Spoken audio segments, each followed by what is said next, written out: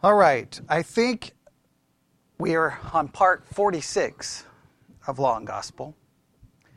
I think I got told I think it was this week, that all of our numbers were all messed up, and so I had to go back and realize that I had like two part 42s, two part 43s, had all the numbers messed up. I think they're all correct now.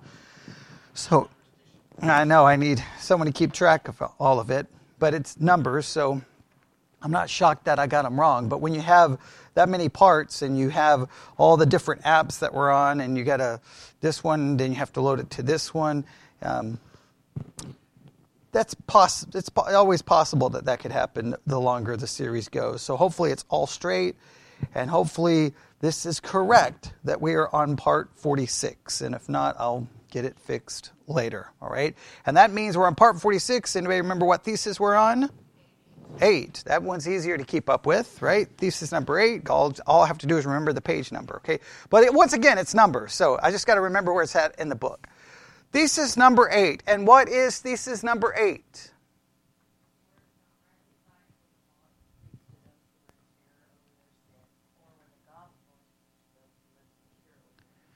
Yes, the thesis number 8 is the Word of God is not rightly divided. And just remember in the book that it's going to, from this point forward, every thesis is basically going to be the Word of God is not rightly divided, the Word of God is not rightly divided. And just so that everyone knows, if I did a review of a podcast about law and gospel that's somewhat based off this book, and just so that everyone knows that what I have here is the cliff notes of the book. Because the original book is like 450 pages long.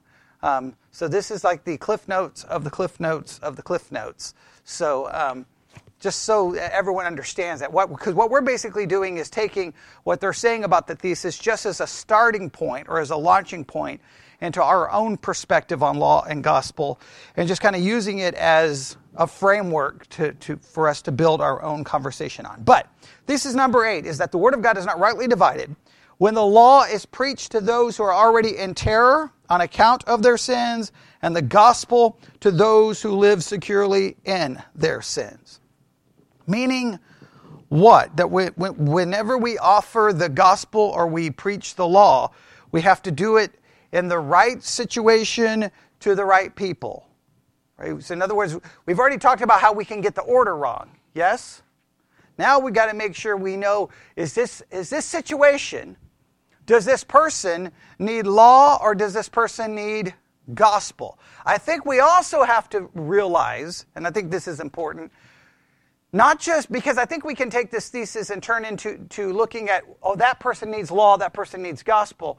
I think sometimes we have to look to ourselves and determine when we need law or when we need gospel. Because sometimes we don't need the law, sometimes we need the gospel. Now, other people may disagree, but that's really not, we have to just be honest with ourselves and what we need. Because sometimes I think, especially within the Christian church, I think sometimes we think the solution to everything is law. I think the Christian church just thinks every situation, they need law, they need law, they need law. They need to be told what to do, and then they need to be told that they're possibly not saved because of what they've done.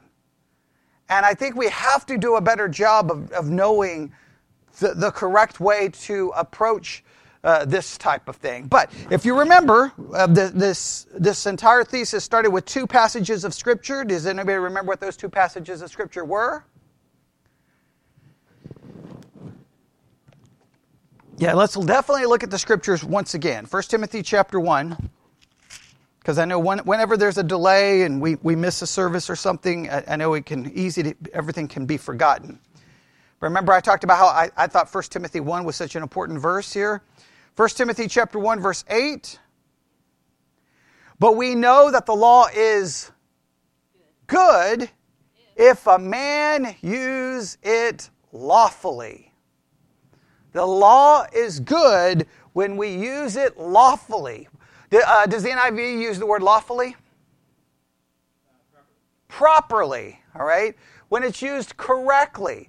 Now, the fact that it's talked about using it lawfully or properly clearly indicates what? That there's an unlawful way to use it. There's an improper way to use it. So we have to constantly ask ourselves, are we using the law in a correct way? And remember, when and I want you to think about this, because sometimes in our minds, if I say use the law incorrectly, sometimes we think immediately that I'm using the law in the sense of, well, if you don't do this, you have to do this to be saved, but we can use the law in many different ways. So I want to make sure we understand this, all right? When we talk about use of the law, what are some ways in which we use law in either referencing ourselves or referencing other people? I want to make sure we really understand and see what it means to use law. What does it mean when we use law?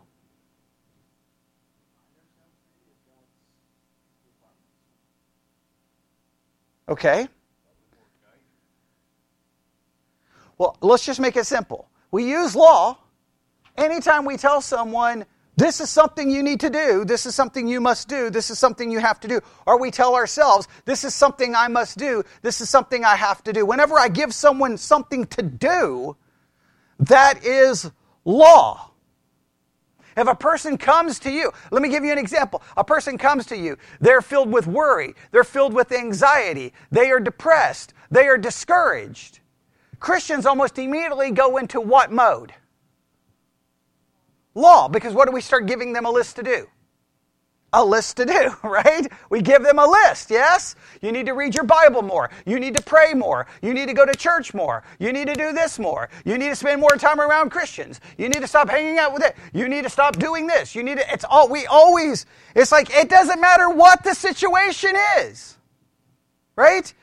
Christians, as soon as we hear of anything that's supposedly not right in someone's life, we immediately do what? Here's the list of things to do. Here's the list of things to do. Because we just operate in the realm of law.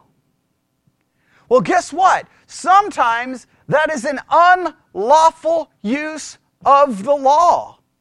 You're not helping anyone in any way, shape, or form. And according to this thesis, what is the primary way of knowing that that's not the correct use of the law? How the person is feeling in regards to their sin.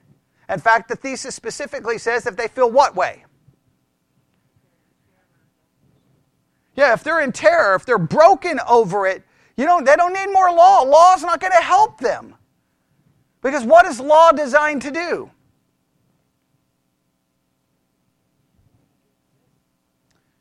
To convict, right? To condemn. But let's be honest, in your Christian life and in my Christian life, have we always viewed that that's what the law does? Because there's clearly in your life and in my life, we have viewed the law as something that supposedly will help someone, right? We think, oh, here's what you need. You need to do this. And we think that somehow by doing that, it will fix it. But that's almost a misunderstanding of the law, right? Because the law is really not designed to help them other than to do what? Reveal to them their inability to drive them to the gospel. So I think we just have to really understand what it means to use the law, and that's whenever we give people things to do. And then look at this. But we know that the law is good if a man uses it lawfully. Verse 9. Knowing this, that the law is not made for a righteous man, but for the lawless and disobedient, for the ungodly and for sinners, for unholy and profane, for murderers of fathers and murderers of mothers, for manslayers, for whoremongers, for them that defile themselves with mankind, for manstealers, for liars, for perjured persons, and as if there be any other thing that is contrary to sound doctrine. Basically, it's for whom? Everyone just living in sin in a blatant way, and then guess what you need? You need the law to show you your sin so that you'll come to Christ for the forgiveness and comfort found in it. Typically, people coming to you who are broken in their sin, they don't need to be given a list of 50 more things they need to do. So far, is that good? Does everybody understand that? All right, Isaiah 61. But you may want to, like, on 1 Timothy 1, 8 through 10, you may want to just write that down somewhere and just, like, I don't know, memorize it. Just do whatever you've got to do to remember it. All right, Isaiah 61. Isaiah 61, starting in verse 1. The Spirit of the Lord God is upon me, because the Lord hath anointed me to preach good tidings unto the meek. He hath sent me to bind up the brokenhearted, to proclaim liberty to the captives, and the opening of the prison to them that are bound, to proclaim the acceptable year of the Lord, and the day of vengeance of God, to comfort all that mourn, to appoint unto them that mourn in Zion, to give unto them beauty for ashes, the oil for joy for mourning, the garment of praise for the spirit of heaviness, that they might be called trees of righteousness, the planting of the Lord, that he might be glorified. Please note, all of this comfort is to what kind of people?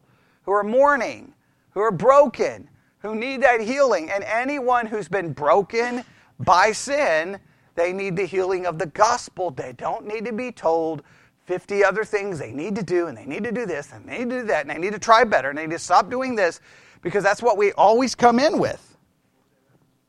Isaiah 61, 1 through 3. Isaiah 61, 1 through 3. Did I not give the reference? Isaiah 61, 1 through 3, if I didn't give it. Do we need to read it one more time, just in case? Okay, you sure? All right. Now, so we read those two scriptures, and it was just as a reminder. 1 Timothy 1 and Isaiah 61 shows us that according to God's word, not a drop of evangelical consolation is to be brought to those who are still living securely in their sins.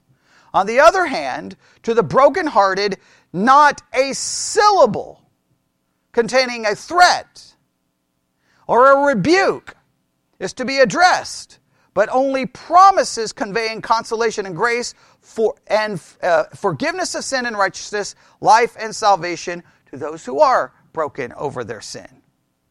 Right? We got to know exactly when to give these things. And we have to make sure we're handling it in a correct way. They go on to say, that was the practice of our Lord. He was approached by a woman who was a sinner, in Luke 7:37, who in the presence of self-righteous Pharisees knelt down, washed his feet with her hot tears, and dried them with her hair.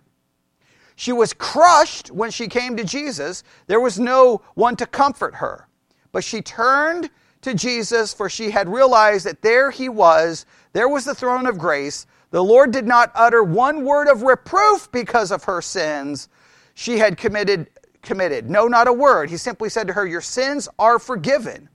In another instance, he dismissed the guilty woman with the assurance, neither do I condemn you, and with the brief admonition, go and do not sin again. But in those cases, what happened? Jesus didn't really deal with the sin, did he? But in other situations, how did he handle it? He only dealt with the sin. With the Pharisees and the Sadducees, does he offer comfort? It's condemnation, condemnation, condemnation, condemnation, condemnation, condemnation. The rich young ruler. Any comfort? No comfort. And sometimes it's bizarre, right? Because sometimes you're just like, wait a minute. That's not the way. And in fact, sometimes Jesus acts in a way that goes against everything you've ever been taught about evangelism, hasn't he? Like sometimes he acts in a way that you're like, wait a minute, Jesus, that's not the way you're supposed to evangelize people. But Jesus is demonstrating sometimes what is necessary. Nothing but law. And sometimes what is necessary? Nothing but gospel. And what is the determining factor of which is offered? The condition of the person. That means when it comes to other people, what is our job? To truly listen and hear the person and understand the person we're talking to before we just want to preach a message to them. Once we understand them and truly hear them, then we can properly give them, whether it's law or gospel. And the same thing is true of ourselves. Look, other people don't know how we feel, so we can't worry about what other people think. But we know deep down what we need. And sometimes what do we need? Law. Sometimes what do we need? Gospel. And who cares what other people think, because they don't get to make the determinant factor in those situations.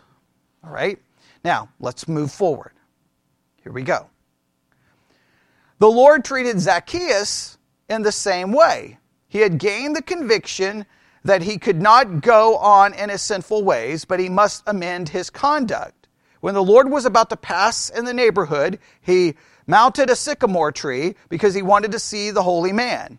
The Lord, catching sight of him, called to him, Zacchaeus, make haste and come down, for I must stay at your house today. Someone's getting ready to sing this song, all right?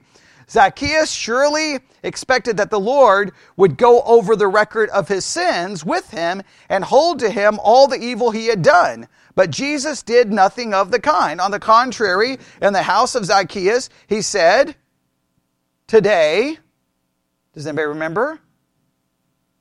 Salvation has come to this house, since he also is a son of Abraham. It is Zacchaeus who says, behold, Lord, the half of my goods I will give to the poor, and if I defrauded anyone of anything, I restore it fourfold. The Lord did not demand this of him, but his own conscience, first alarmed, but now quieted, demanded this joyful act of generosity to the poor from him. Please note, Jesus didn't say you have to do this or do this. He didn't do that. He just simply told him what? Salvation has come. He didn't say, no. Now that salvation has come, here's the 37 things you have to do, because if you don't, John MacArthur will call this house and tell you that you're not saved. He doesn't do that. Right? What motivated Zacchaeus? Salvation. Right? The goodness of the gospel. And so he does so. It's a willing thing. Now, what some people say, well, see, that proves if you don't do that, you're not saved. That's not the point of the story, right? The point of the story is that he was a recipient of God's grace and mercy, and then he was motivated based off that. Some people are motivated more, some people are motivated less. That's because of our own sinful nature. They go on to offer this. The parable of the prodigal is another illustration. The Lord pictures him to us after he had wasted everything he had, as returning to his father with what kind of a heart? I think they say a contrite heart, a broken heart. The father receives him without a word of censure and exclaims, let us eat and make merry, for this my son was dead, is alive again, he was lost and is found. Now, we know how most Christians would handle the returning prodigal, right? We'd be like, well, okay, first of all, are you sure you really, really feel bad about it? And secondly, we need a 5-step program to ensure that you never are prodigal again, and we need an accountability partner, and we need to do this, and we need to do this, and we need to do this, and we need to make sure of this, and we need to make sure of this, and we need to make sure of this, and we need to make sure of that. That's not the way it's done. His return demonstrated what? The mere fact that he was returning demonstrated he was broken, demonstrated that he was humbled, demonstrated that he was ashamed. I mean, he was repentant, exactly. And once someone is broken and repentant, they don't need to be told 50,000 things that they've done wrong again. In fact, they already know what they've done wrong. And what we want to do is, in our minds, what we were like, we better make sure they feel really bad, and we better make sure they know that there's going to be 700 consequences. And we want to immediately heap more law upon them. They don't need any more law. The other brother, exactly. Yeah, look, well, wait a minute. What about me? What about me? What about me? What about me? Meaning, hey, he may be able to come back, but he shouldn't be getting what? He shouldn't be getting the fatted calf. He shouldn't be getting all of this. He should be like, there should be some consequence. Well, you can come back, but you got to stay in the back of the house. Or you can stay in the shed out back. And you're going to be given these extra duties to pay back for what you've done. But that's not the way it works. Well, that's the way we want it to work. Right? We want a probation period, right? All right, he says, let us eat and make merry. For this my son was dead and is alive again. He was lost and is found. A joyous banquet is prepared, but not a word of reproof is spoken. This attitude the Lord maintains even on the cross. Next to him hangs one who has led an infamous life.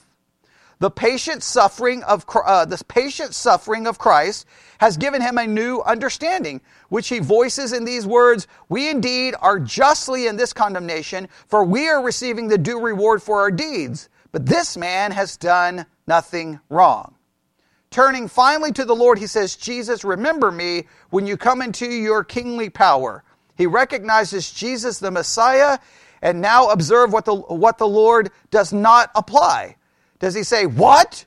I am to remember? You who have done so many wicked things? No, he does not cast up his sins to him at all, but simply says, today you will be with me in paradise.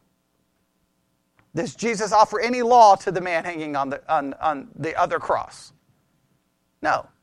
None. None at all. There's a time where law is needed, and there's a time we've got to be quiet and just offer the gospel. But we feel, there's something inside of us that makes us feel like we can't do that, right? Well, what is it? What are we afraid of?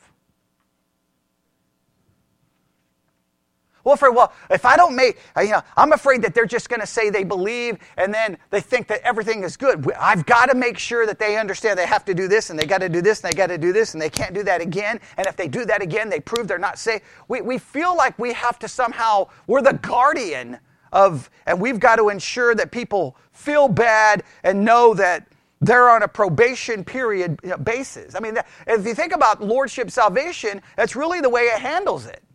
Hey, do you want to be saved? Are you sure? Now, if you truly are saved, you're going to do this, this, this, this, this, and this, and this. So meaning my initial salvation is really just a probation because I don't know if I've gotten my salvation until I've done what? Until I pass this test. So even with the gospel, what is handed down? Law. And that's a destruction of the entire gospel. See, here's the thing. If you don't, this is how some Christians think. If I don't bring in all of these other things that they have to do, and the only reason Christians even use this word is because they learn. It's like they learn a 10-cent theological word, and then they want to use it all the time. The second you say, well, I'm not going to give them all of these rules, immediately they'll throw out the word antinomian. They've never read a book written by an antinomian, never read a systematic theology written by an antinomian, probably have never even heard an antinomian sermon, and probably could not name you 3 theologians or antinomians, yet they'll use the word. Using the word antinomian doesn't mean anything other than you learned a 10-cent theological term. The next time someone uses the word antinomian at me, I'm going to be like, okay, tell me about antinomianism. When did it begin? Who are the leaders of the antinomian movement? Come on, tell me something. They don't know anything. But no, you didn't mention the law. Well, I guess Jesus was an antinomian. Because shouldn't he be telling these people, wait. Unless you do this or this and this, you may not actually be saved. No, he just says, you're forgiven.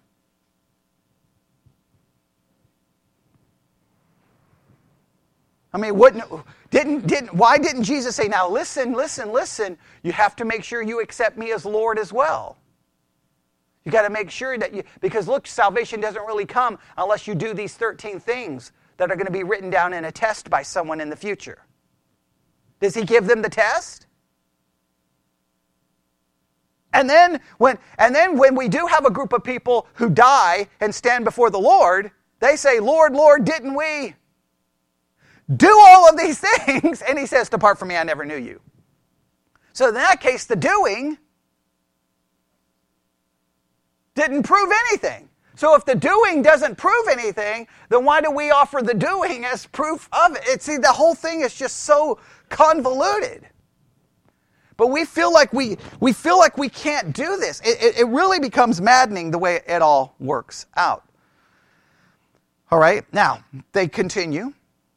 By these incidents, the Lord shows us that what we are to do for a poor sinner who may have led a shameful life, but has been crushed and contrite, full of terror because of his sins. In such cases, we should not lose any time censoring and reproving him, but absolve and comfort him.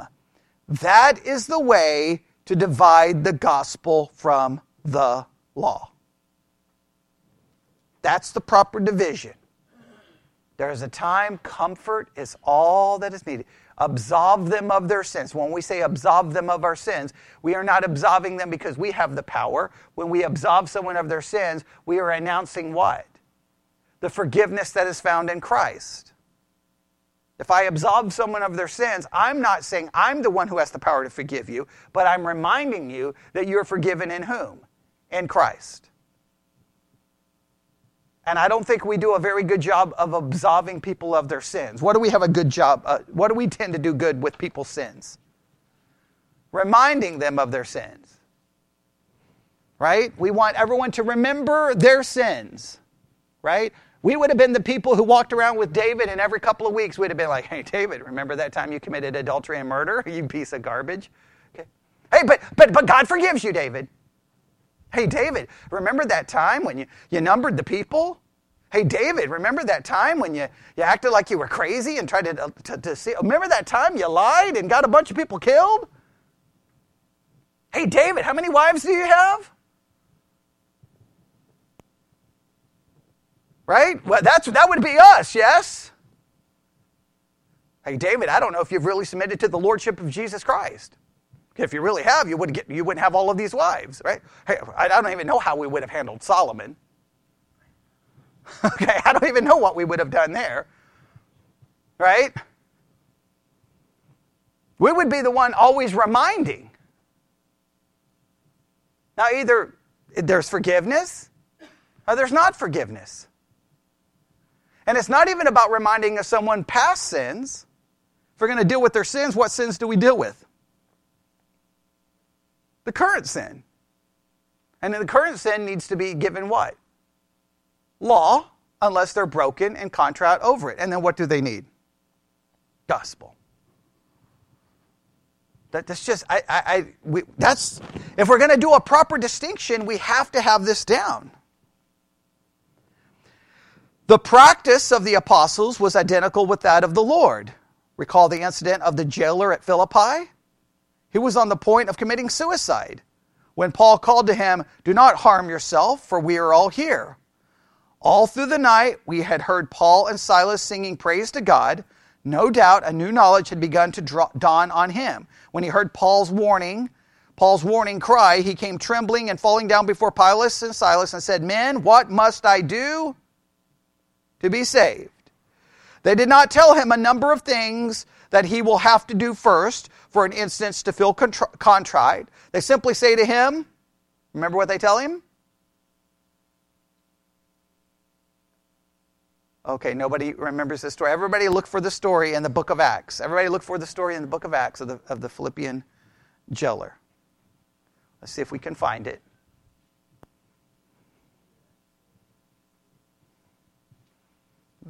See if you can find it. Who can find it first? Book of Acts.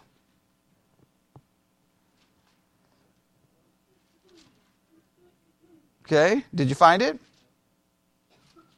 What chapter? Chapter 16. And what verse? Verse 28. What does he say? What do they tell him?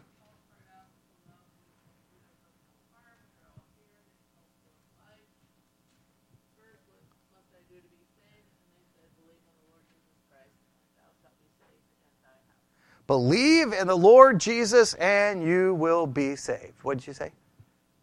I thought you said something. Oh, no, you're saying, okay. All right, and that was Acts what? Acts 16:28. Acts 16:28 to 31. All right? Believe on the Lord Jesus and you will be saved. They simply invite him to accept the mercy of God, for that is what faith is, accepting the divine mercy or grace. And remember, we believe this. Just make sure we have to, because the Lutherans always take this kind of middle road. They don't want to be fully Reformed, but they don't want to be truly Pelagian. It's really kind of a weird stance. But let's make sure we remember the faith that accepts God's mercy is not a faith of our own doing. It's a faith given to us by God. Okay, so let's just make sure we remember that. All right? The second part of the thesis tells us that the Word of God is not rightly divided if the gospel is preached to such as live securely in their sins.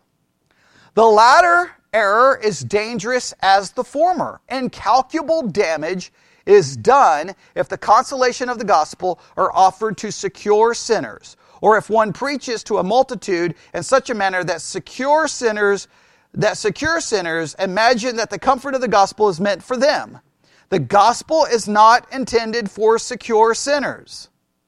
We cannot, of course, prevent secure sinners from coming into our churches and hearing the gospel, and it devolves upon the preacher to offer the entire comfort of the gospel and all its sweetness. However, in such a manner, the secure sinners realize that the comfort is not intended for them. The whole manner of the preacher's presentation must make them realize that fact.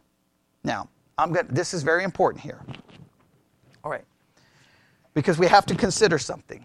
This is very important. So, they want to make sure they understand that both errors are the same and they do incalculable damage, right? If I am withholding the gospel to someone who's broken over their sin and I just give them law, that's messed up.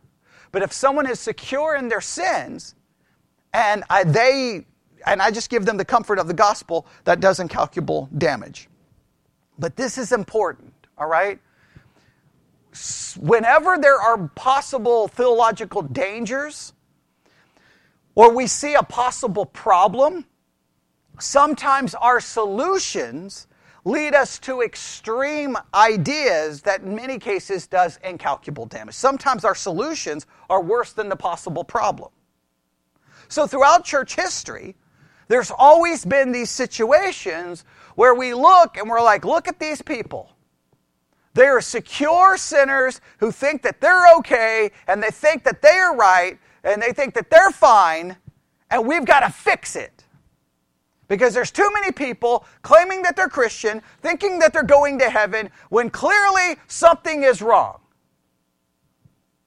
Do we agree that that has happened at different times in church history where people have become very bothered by that possible reality?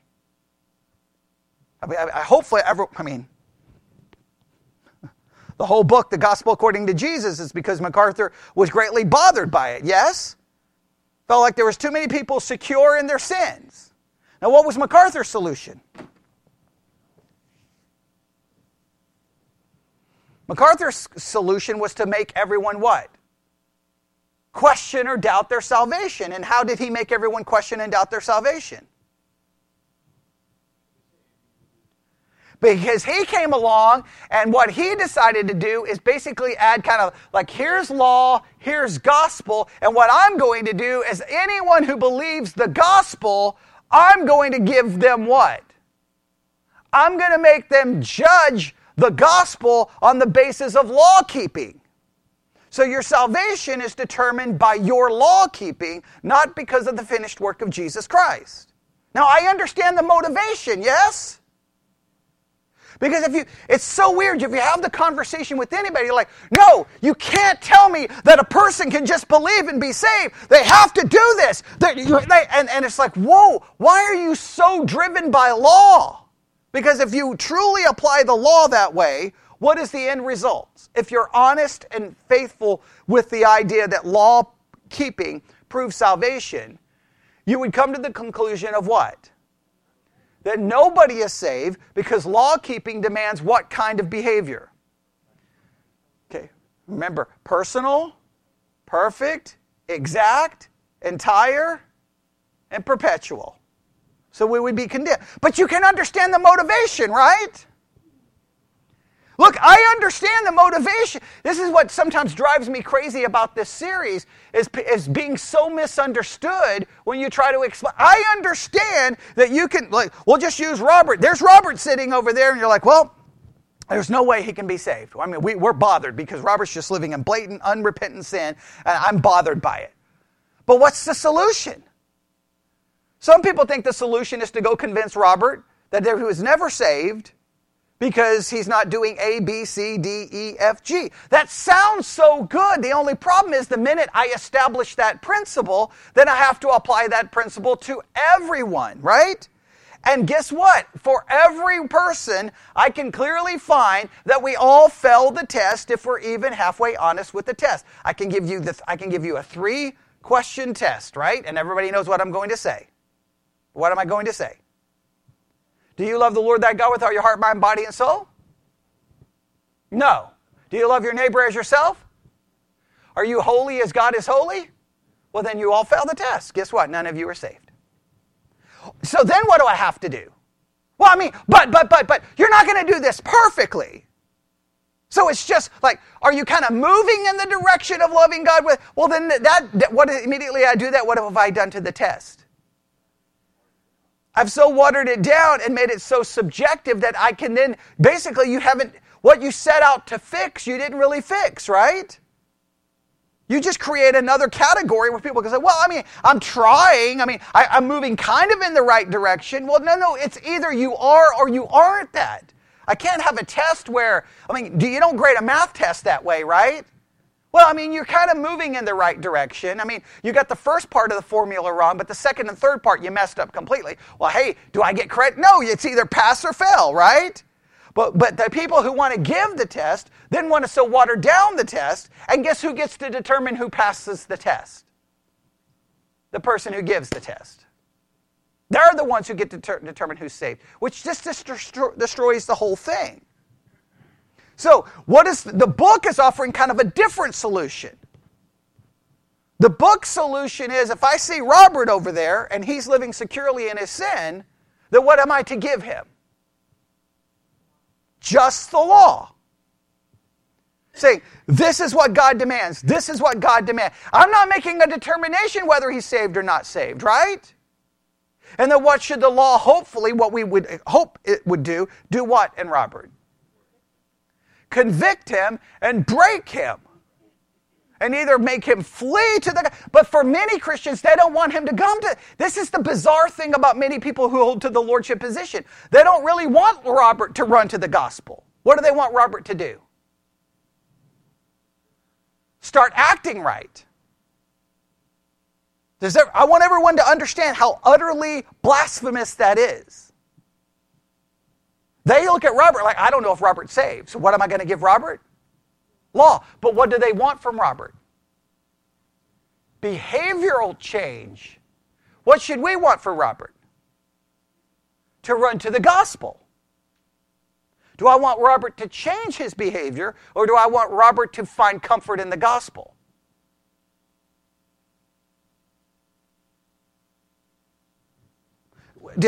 I don't know. Some of you, I've tried to say my whole life, everyone has to read the gospel according to Jesus, because I've tried to make this point. Whenever I read the gospel according to Jesus and MacArthur Study Guide on 1 John, my first thought wasn't, I need the gospel. My first thought was, I need to do better.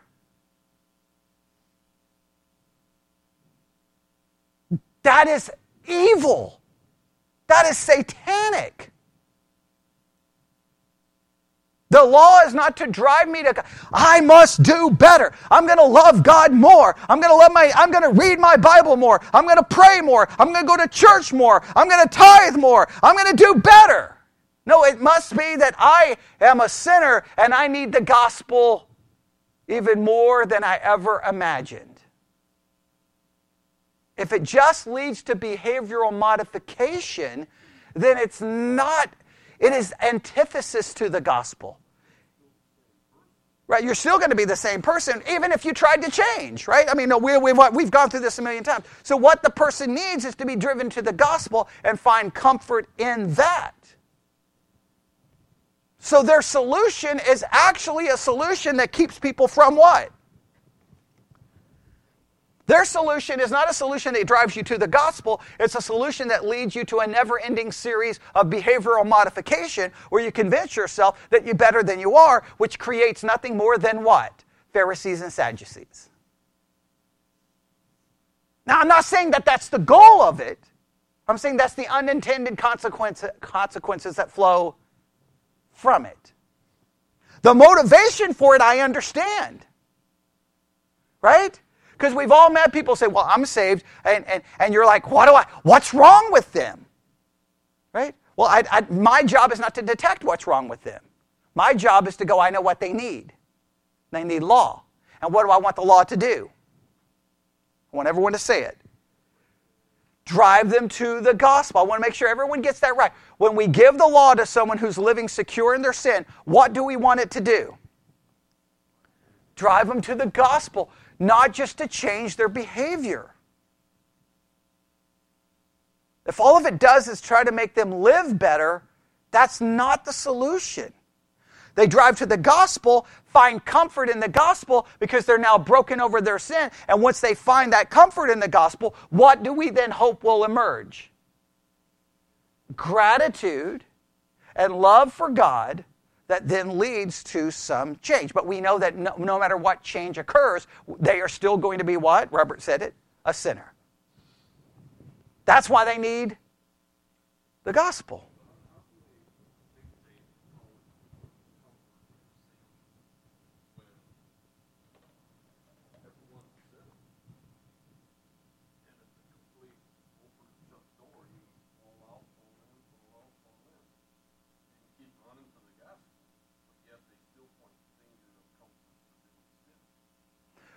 I think, well, are you referring to how the MacArthur handles it or how the Law and Gospel book is handling? Okay, the Law and Gospel, what they're trying to say is if you're living in blatant sin, if you're just living in blatant sin. Okay, yeah, I'm saying, when I say blatant sin, it's like I'm living in this sin and I don't care. I don't feel bad about it. I don't feel guilty. You may not even acknowledge that it's a sin. That's the person who needs law. And they need law for what purpose? I want to make sure we understand. Why do they need law? So they'll see their sin, feel bad about their sin, and then it will drive them to the gospel. I got to make sure we get this right. It's got to drive them to the gospel. And look, you know why this is so difficult for us to grasp, right? Why is this so difficult for us to grasp? We're law-based, but if you've ever had a kid,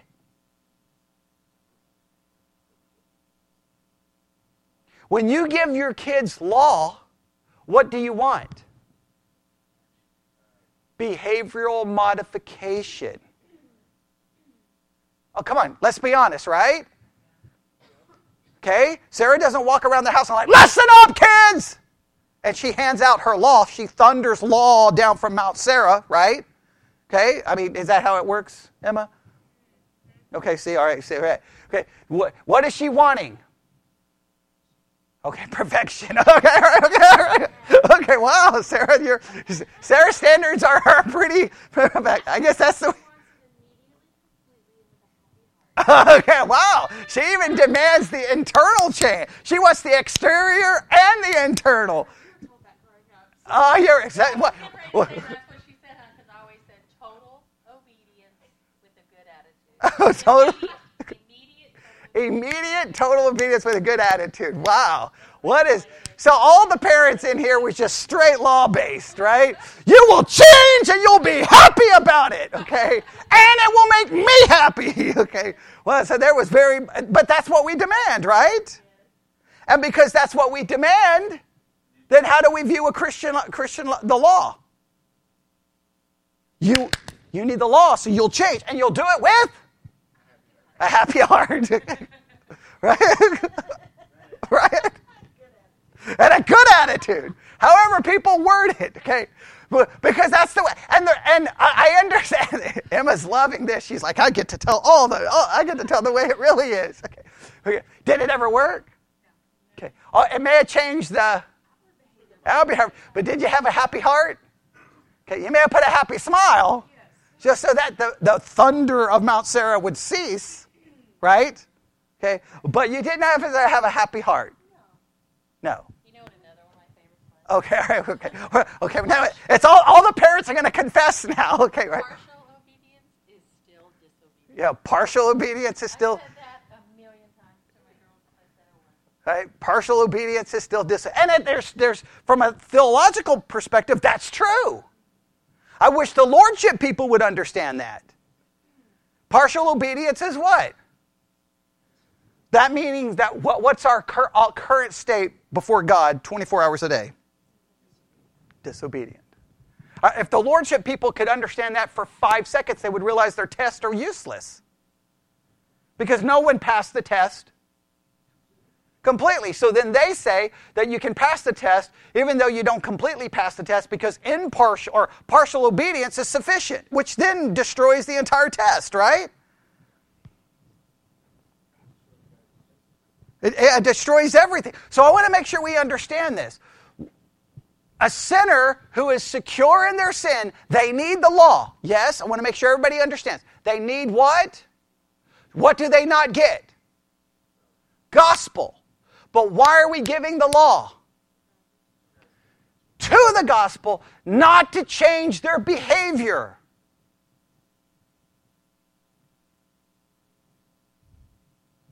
I know that goes against everything. It goes against things I have taught. It goes against things you have been taught. It goes against everything. And I understand why.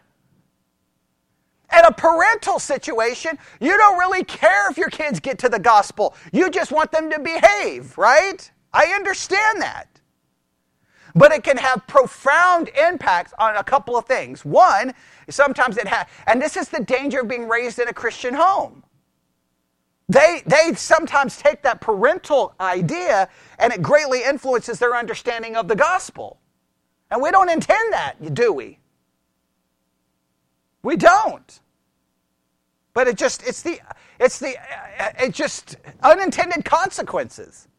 Because you wish that they would understand the gospel the correct way. But we all fall short here, yes? And this is the danger. If you're not raised in a Christian home, then you don't connect the parenting style with the gospel. If you're raised in a Christian home, sometimes your understanding of the gospel is derived from the parenting, because sometimes we will tell the kids the reason we parent the way we are is because the Bible tells us so. So then it can completely, in their minds, confuse them greatly. That's just the unintended consequences. Nobody sets out to do that. But you listen to some kids raised in a Christian home, and they start talking, and you're like, that's not the gospel. That's not the gospel. Where did you come up with this idea? Sometimes they can't articulate where the idea came from. I can tell you where it came from. From our parenting.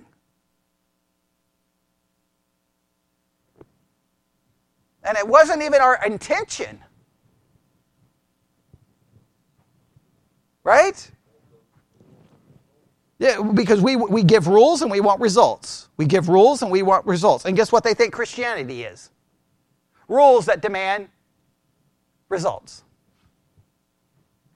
Instead of rules that demonstrate our inability to keep said rules so that we will embrace the gospel that saves us irregardless of our ability to keep the rules. And the gospel does not save me so that I can keep the rules. The gospel saves me because I can't keep the rules.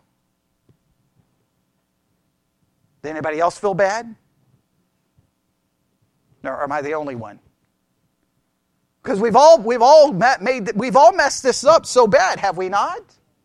Look, if you would have asked me just years ago, I'd have been like, well, the reason Robert needs the law is so that Robert will change his behavior. Because if he doesn't change his behavior, he's probably not saved. That's exactly how I would have preached it. Because that's what I thought Christianity was. All right? Let me see, how much time do we have? This thesis is very long. All right. Oh, man, we got 2 minutes. Okay, I'll just stop. Okay, well, all right. Well, the law demands that I stop, okay? Even though I'm not doing it with a happy heart, okay? All right? Because I'm not happy about it in any way, shape, or form, okay? All right? But we have to. So the most important thing that we've discovered this morning is that I want to make sure we understand this. Someone who's living securely in their sin, they don't get gospel. They get law. But the book doesn't address this, but I know exactly how we think. We think they need the law so that they will change the way they live or their behavior.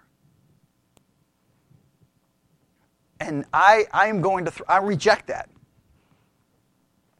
I don't want Robert to change his behavior. What I would want Robert to do is to man, I am a sinner. God does condemn my behavior. I am wrong. Man, I feel bad. I feel bad. And then I say, well, okay, now, Robert, now that you're broken over it, here's the gospel. Jesus died for you. Jesus forgives you. Cling to that. They say, well, what about the behavior?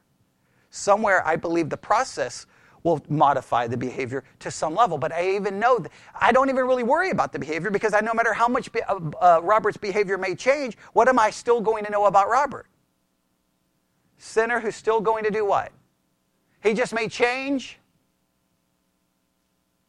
I guarantee you this, that no matter how much Sarah gave the law to you kids, and even though you kids may have acted way different than the kids who live somewhere else, maybe like at 1802 Moonlight Drive, right?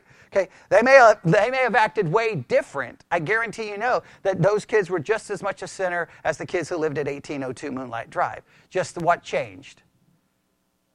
Just the type of sins maybe committed or how the sins were committed. Now, I understand that the parenting was never designed to fix the sin. It was just designed to fix the behavior. I understand that. I just know that law never ultimately does what? Changes the heart. Never has, never will. Israel had all the law you could imagine. How did that turn out?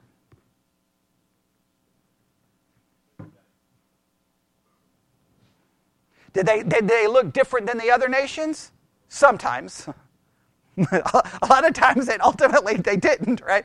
But sometimes. Yeah, in many cases they did, right? In many cases they did. Church of Corinth, did it look much different than Corinth? Not really. In fact, they were doing things that wasn't even named within the Corinthians, right? Like the city was like, wait, you're doing what inside that church? Okay, you guys are messed up, okay? Because no matter how many rules we get, we're still sinners. So the law always must drive us to the gospel, not to behavioral modification. Behavioral modification is the enemy of the gospel. Behavioral modification is the enemy to the gospel. That's one of those kind of quotes you may want to write down. Nobody else will agree with us, but I believe behavioral modification is the enemy to the gospel. I really do. All right, let's pray. Lord God, we come before you. These are some very important principles. I do not know if anyone here or anyone listening online understands the significance of what we've talked about this morning, but I hope we will meditate on it after this so that we can really begin to perceive just how critical this information is. And we ask this in Jesus' name. And God's people said,